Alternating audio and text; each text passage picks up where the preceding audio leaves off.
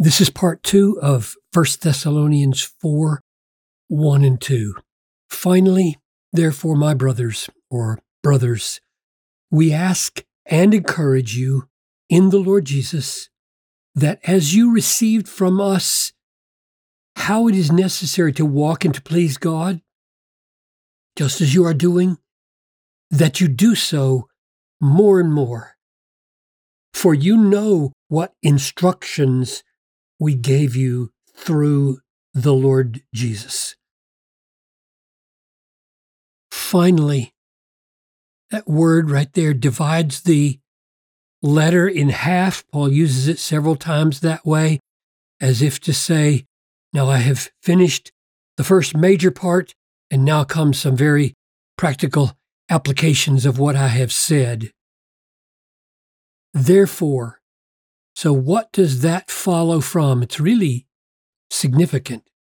So he has just said, these are the preceding verses, it's a prayer or benediction. May the Lord make you increase and abound in love for one another and for all, as we do for you, so that he may establish your hearts blameless in holiness before our God and Father at the coming of our Lord Jesus. So his aim is that they might abound in love in order to be established blameless in holiness. And since that's what he's praying for, he now says, therefore, brothers, we ask and encourage.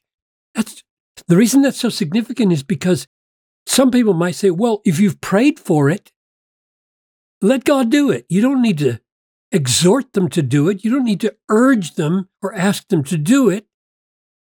Well, yes, you do, because God has set it up that he answers prayer through the Word of God, through the exhortation of the apostles. Ask and encourage you. The ask would be a gentle, soft request, and then adding encourage intensifies it and makes it more urgent. I think that's the way Paul works. He is tender and gracious and desires that people do things from the heart, and he is also a champion and an exhorter. In the Lord Jesus. Finally, therefore, brothers, we ask and encourage you in the Lord Jesus. What does that mean?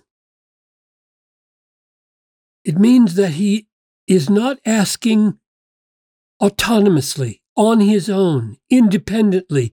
He is saying, I am only asking and exhorting because I, like you, am united to the Lord Jesus. I am in Christ, in the Lord Jesus, and my union with Christ is the root and the warrant of my instruction. So don't hear these instructions and these encouragements and requests as originating in me as a solitary, independent teacher. Nothing comes merely from inside me when I commend it to you. I am in union with the Lord, and I am commending these things to you because of my union with the Lord and their origin in the Lord. Finally, therefore, brothers, we ask and encourage you in the Lord that as you received from us, and then in the Greek, this phrase right here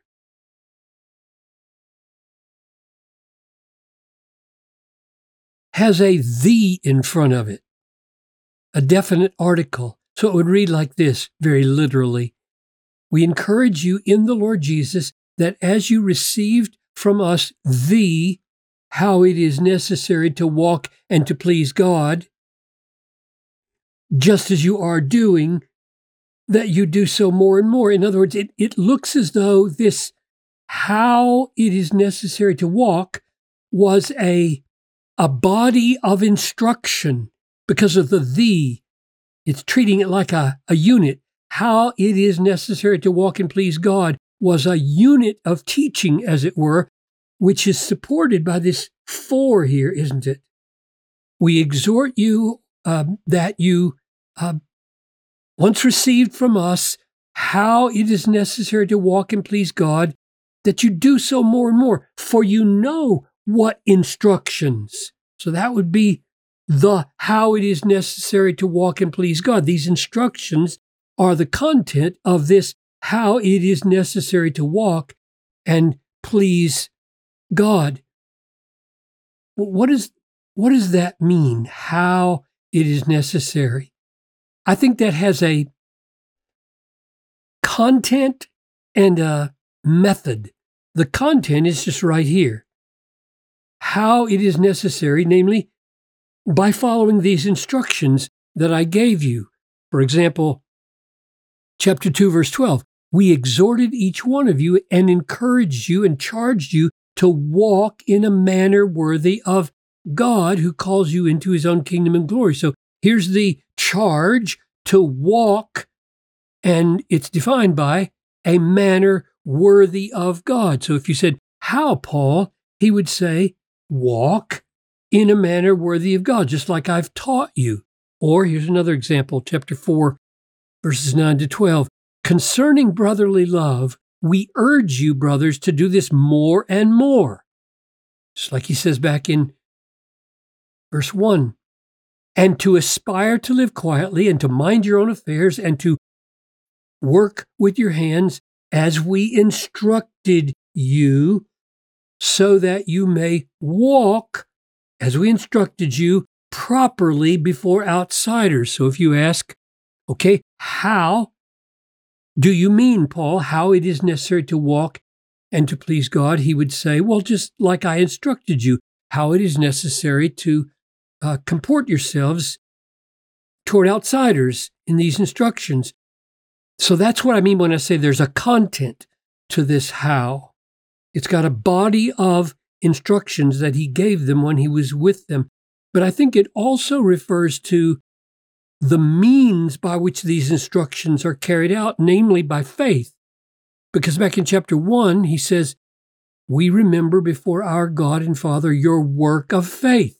So all the works that they are doing in obedience to these instructions and walking in a way that pleases God originate in faith. So he taught them not just to-dos, like here's your list, but he taught them that it must come from faith or it doesn't please God. And he wants them to do that as they are doing more and more. For you know what instructions we gave you through the Lord Jesus. So you have through the Lord Jesus, the instructions came to you, and you have him asking and urging them in the Lord Jesus that they would press on and do them more and more. We mentioned what that is. What is this? We gave you these instructions through the Lord Jesus. What does that mean? Consider the parallel here in Galatians. I would have you know, brothers, that the gospel that was preached by me is not man's gospel. For I did not receive it from any man, nor was I taught it, but I received it through a revelation of Jesus Christ. And I'm suggesting that this through here is similar to what he means here. So not only did he receive the gospel through a revelation of Jesus, so that it's not a mere man's gospel. It is divine. It is from Christ, the risen Christ. Similarly, he's saying here, look, these instructions that I gave you, they're not mine. They are through a revelation of the Lord Jesus. So when we conform our lives to the teachings of the apostles in the letters of Paul, for example, we're doing something very ultimately significant. We are following the risen Lord Jesus, not a mere man. Let me end with one last observation that I think is so important. Notice how Paul exhorts them. So he asks, that's kind of gentle and soft. He encourages, that's a little more urgent and intense. And then he does the same kind of thing here. We want you to walk and please God just as you are doing. Now that's meant to commend them, right? That's comfort, that's commendation. And then he adds, do so more and more.